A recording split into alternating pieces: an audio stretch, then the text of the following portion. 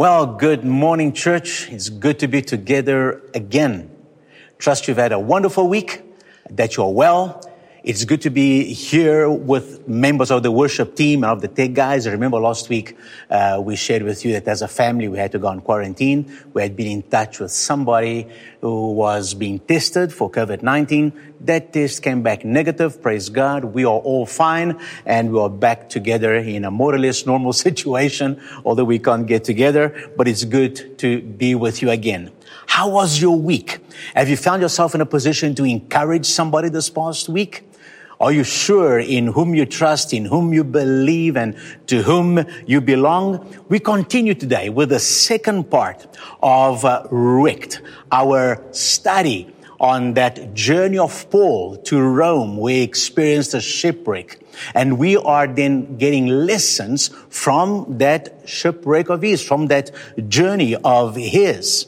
The Apostle Paul, if you remember, he was accompanied by his two companions, Dr. Luke and Aristarchus, and they leave from Caesarea bound to Rome. It is sometime in October. Winter is approaching. It's not a good time to be traveling by boat in the Mediterranean. The trip is filled with difficulties. After arriving at the port of Myra in Lycia, which is present-day Turkey, they change ships and they board a large cargo ship carrying grain from Egypt to Italy. They travel with difficulty and make it to the small port of Fair Havens. There, Paul advises them to stay there, to winter there, but they rather move on to a nearby port of Phoenix, where it's larger, it's more convenient for them, for the sailors, to spend winter. As they leave Fair Havens, a storm suddenly arises and takes them completely off course. After 2 weeks struggling in this storm, the sailors give up all hope of survival.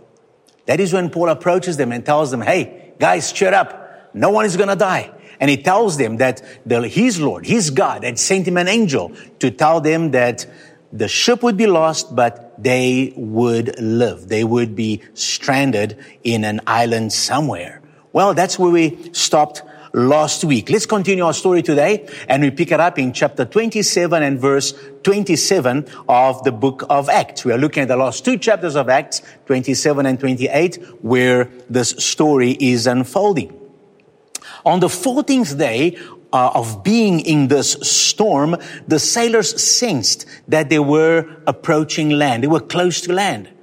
And so they measure the depth, and as they're moving forward, they see the depth gets less and less. So for fear of hitting against rocks and smashing the ship, they throw 4 anchors from the back of the ship, and they pray like crazy that morning comes quickly. Now, in the meantime, as the night goes on, the sailors thought that they could get that lifeboat, throw it overboard, and make it to safety on their own and leave the prisoners and everybody else on the ship. But as they're about to leave, Paul warns the guards and says, hey, those guys can't leave. If they leave, everyone will die. They will die, we will die, everybody will die, so don't let them go. And so the guards cut the ropes, let the little lifeboat drift away, and everybody stays on board.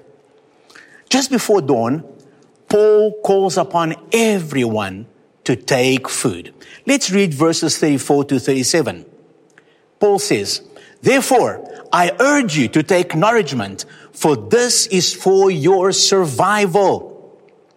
Since not a hair will fall from the head of any of you. And when he had said these things, he took bread and gave thanks to God in the presence of them all.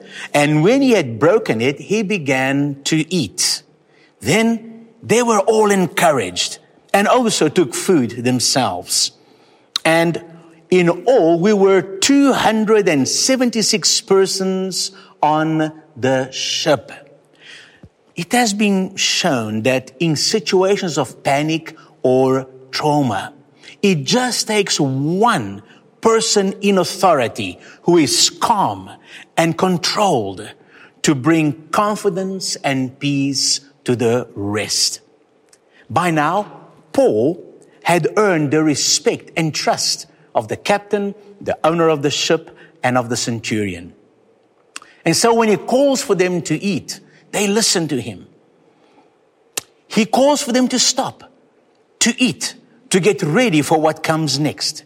It says that Paul prayed and gave thanks. He prayed with thanksgiving in the middle of a horrible situation, of a storm. And I'm sure he gave thanks for the bread and he gave thanks for the lives.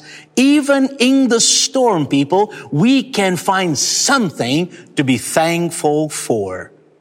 What are you thankful for today? What are you going to thank God for a little bit later on when you pray for your meal?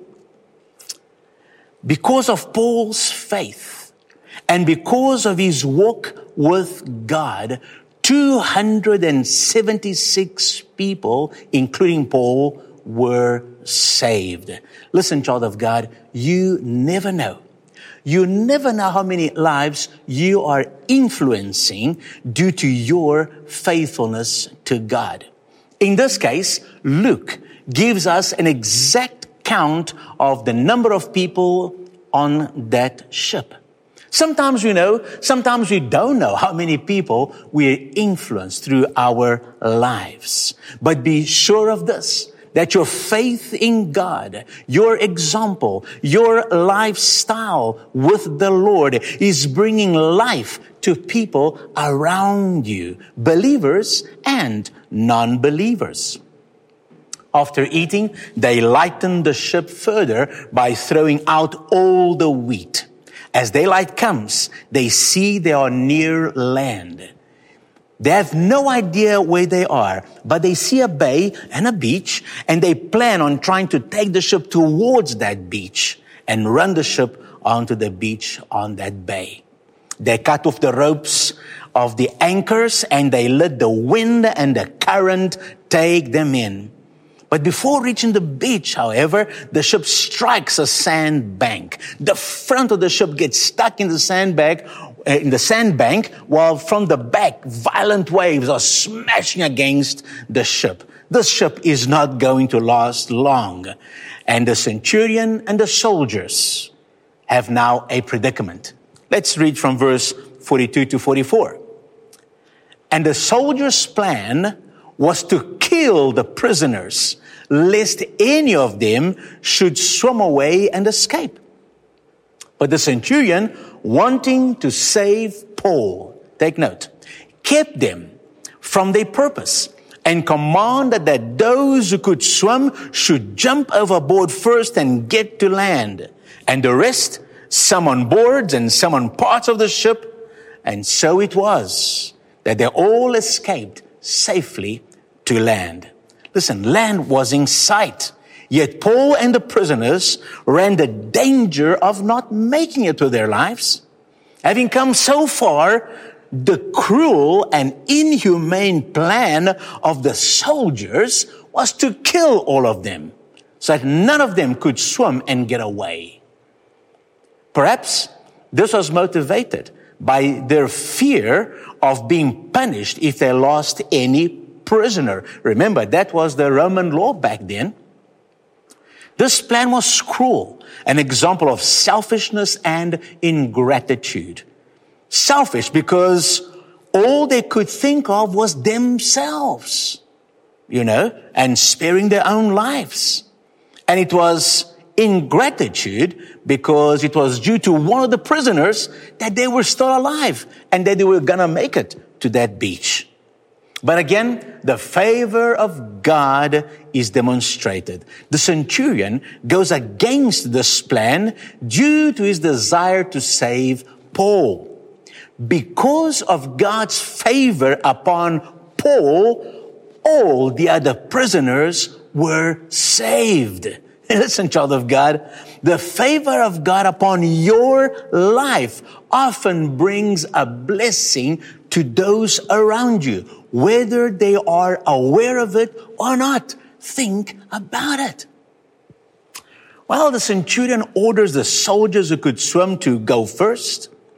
They would make sure no prisoner escaped, and they could help those who were coming to land. Everyone else followed, either swimming or floating, clinging to pieces of wood and bits and pieces of the ship. With difficulty, all make it to safety, all make it to land. In chapter 28, they discover that they are in Malta, in the little island of Malta. The people there received them with kindness and made them feel welcome. The storm is not over yet. It is raining, it is cold, and so the locals made a fire to keep them warm. As Paul was gathering wood and placing it on the fire, a venomous snake bites him and attaches itself to his hand.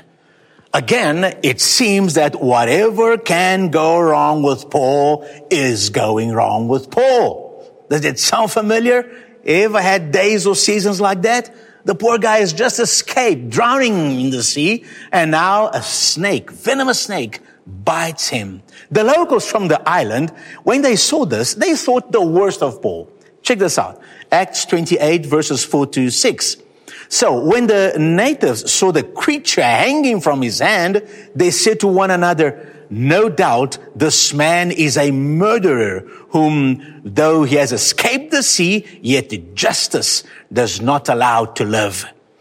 But Paul shook off the creature into the fire and suffered no harm. However, they were expecting that he would swell up or suddenly fall down dead. But after they had looked for a long time and saw no harm come to him, they changed their minds and said that he was a god. Remember something we mentioned last week. When you're on a mission from God, you're invincible until God is done with you in that mission. When we have a plan from God in our lives, something to do, we will get to the end of that. Paul was serving God. He was on this trip in God's will. Jesus told him that he will go to Rome and no viper will stop him. Jesus said in Luke chapter 10 verse 19, "Behold, I give you the authority to trample on serpents and scorpions and over all the power of the enemy, and nothing shall by any means hurt you." Now listen, this is not a license to be careless and irresponsible. Don't go around looking for trouble. Don't go around doing stupid things. But when you are on a mission from God, these things cannot stop you. Paul was on a clear mission, under clear instruction of the Lord. And when people saw no harm coming to him, instead of thinking he was a murderer, he thought he was a god. And this kind of helped them prepare their hearts for Paul's message later on. The leading citizen of the island, the Roman governor of the island, his name was Publius, he received them for a few days. This probably means that it was only Paul, his traveling companions, and the centurion. While he was at Publius' home, Paul prays for his father who was sick, and he was healed. When word of the governor's father's healing spreads, people from all over the island who were sick came to his home. Paul prayed for them, and they were healed. Paul had the opportunity to preach the gospel to all the people in the island. After staying there for the winter, for about 3 months, they took another ship and they sailed all the way safely to Rome. We read that the people of the island provided whatever they needed for their trip, indicating that they had been accepted by the people and made friends there.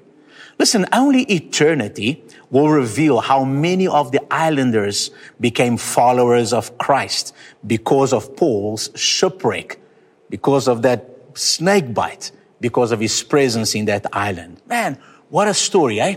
What a journey. What can we take home from the story? What can we learn from it, apart from what we already learned last week and so far in this message? Well, There are principles here that teaches us something about God and His ways. There are also lessons here for us on what to do and what not to do during storms in our lives. And then there is something here about what God ordains and our choices. So let's talk about God and His ways. God's ways are not always comfortable and easy. If you think that just because you're a Christian, you're going to have it easy in this world, in this life, you're mistaken. Jesus clearly said, in this world, you will have tribulation. And God usually chooses the longest and most uncomfortable way of getting things done. Ask Joseph, who had a vision of his brothers bowing before him, that is, of being a leader. Look at the journey he had to take before becoming a leader. Ask David, who was anointed as king, but had to hide in caves for a long time before ascending to the throne. Ask Paul, who would testify before rulers, but had to endure much persecution to do that. You would have thought that after Jesus came to Paul and told him you would testify in Rome, that from then on things would be smooth and easy, wouldn't you? And yet, he spends 2 years in prison in Caesarea and then has a stormy trip to Rome, including a shipwreck. And yet, God uses persecution and wrecks to result in lives being changed for eternity. I can only imagine how the lives of those on the ship were affected by the life of Paul. I can only imagine how many lives were changed in Malta after Paul spent 3 months over there. You see? Now, let's look at things you do and don't do during storms in our lives. First of all, things you don't do during a storm. 2 big things emerge in the story. It's this: you don't lose hope, and you don't lose sight of your mission. Paul had hope. He had full confidence that he would complete his journey. Paul also always kept the kingdom and its message at the center of all he did. He used every opportunity to testify about the one in whom he believed. In the same way, we cannot lose hope, and we cannot stop reaching out to others, even with the limitations of the levels of lockdown. No matter which storm you're going through, we don't lose hope, and we don't stop reaching out to others. Another thing you don't do during a storm: you don't get disconnected from your local church. Well, the best Paul could do was to have his travel companions with him and the assurance that his church back home, the church back home was praying for him. Today, we can actually stay connected in so many ways. Awaken Life Church, there are some ways in which you can stay connected to the church. Watch our services online on a regular basis, weekly. Okay? Make sure you watch it. Don't get despondent about it. Don't forget about it. Make sure every week you are following. It's okay to watch other services if you have the time, but make sure this is your priority. Give as regularly as you can. I know this storm has affected many people financially, but if you're able to give, do give. I want to take this opportunity to thank everyone who has been faithfully giving tithes, offerings towards food parcels. You are making things happen by your giving, and we thank you. Make prayer requests. Use our prayer request button on our webpage, and let's be praying for one another. Parents with children, make sure your kids watch the children's program on our website. After we finish over here, go and look for the appropriate age and include them and make sure they are watching. Parents with teens, make sure your teen is following their lessons and activities in the youth WhatsApp group. Amen? Stay connected to your local church. And if you're watching this and you're from another church, welcome to be with us and we welcome you, but make sure you don't ignore your own church. Amen? So, what do you do during a wreck? Well, you stay connected to God. You have communion with God. You encourage yourself in the Lord. You stay connected to your local church, as we've just discussed. You reach out to others as much as you can. Listen, church family, there are some practical ways that you can do that. You can like and subscribe to our YouTube channel. It helps to spread the message. Like and share on Facebook. Don't just watch, like and share. When we send you invitations to our online activities, share them with others. Pass it on. People that you think might need it. People that maybe are not connected to a church. Send it to them. Invite. It's a great way to invite people to church. It's a great way to plant seeds. You never know what is going to result from that invitation. Amen? What else do? You encourage others during these storms. Be alert every day to opportunities to bring encouragement to people and opportunities to pray for people. Speak and act in faith. Preach and teach. You don't have to do long teachings, but drop a word of the year. Something that the person needs to hear. Just encourage people with the word of God. Amen? And of course, on a very practical note, take care of yourself. Listen, we are striving to survive, okay? So take time to feed and to strengthen yourself. Do not overwork. It's okay to break bread. It's okay to eat and to rest. For the believer, it includes having communion as well. So do look after yourself in the storm. And then finally, there's something here about what God declares and our choices. In Acts 27:31, we read, Paul said to the centurion and the soldiers, unless these men stay in the ship, you cannot be saved. Paul does not allow the sailors to leave the boat or they would die. Now, this sounds like a contradiction of what Paul had predicted earlier. He said, no, the Lord says no one is going to die. But now he says, hey, if you leave, you die. You see, what God preordains must still be adhered to by man. God preordains, but it still takes the right choices from man, from you and I. So many things are wrong in this world because of men's selfish choices.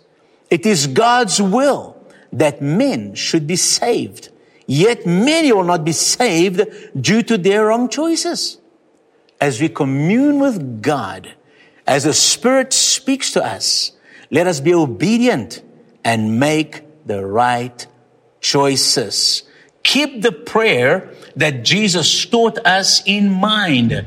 Your will be done on earth as it is in heaven. Man, look for God's will, not your will. Sometimes you're so bent on doing things our way that we miss God's way. We miss out the kingdom. Are you willing to do His will instead of your will? Then what God has preordained will come to pass. Well, church, my prayer is that you would safely complete your journey and fulfill the purpose of the Lord for your life. Learn the lessons from Paul's shipwreck. If you didn't watch last week, go back. Watch the first part, learn the lessons there, and apply the ones you've learned this week as well. Apply them to your present COVID-19 wreck. Apply them to every storm in your life. By understanding God's ways, by seeking first His kingdom and His will, and by making choices which bring life to those around us, our lives will bring glory to God. And we will have the joy of experiencing His peace in the storm. Do the practical things I suggested to you. Commune with God. Stay connected with the church. There is so much bad news around us. Be light. Be salt. Be an instrument of hope and encouragement to those you come across. Amen? Come, let us pray together. Father, as we close this service, I pray, Father, for so many people, maybe many of them watching us, and so many people we may know, friends and family, with needs, Father, who are struggling in this season, battling with emotions, battling maybe with loss. Father, we pray for each and every one. We pray for encouragement. We pray that you will bless them, encourage them, give them peace, my God. Give them strength. We pray that needs will be supplied, Father God. And we give you thanks, Father, for those who are, even in the middle of the storm, finding hope, being blessed, being protected. Father, we just pray, Father, that you will help each one of us to, even in the middle of the storm, stay focused in our mission, stay focused in your kingdom, my God, and bring glory to your name in all we say, in all we do, Father. Hallelujah. And now I pray that the love of God the Father, that the grace and the peace of our Lord Jesus Christ, and that the peace and the joy, the presence, the comfort of the Holy Spirit will embrace you through the storm to the glory of God. Amen. See you next week. God bless you.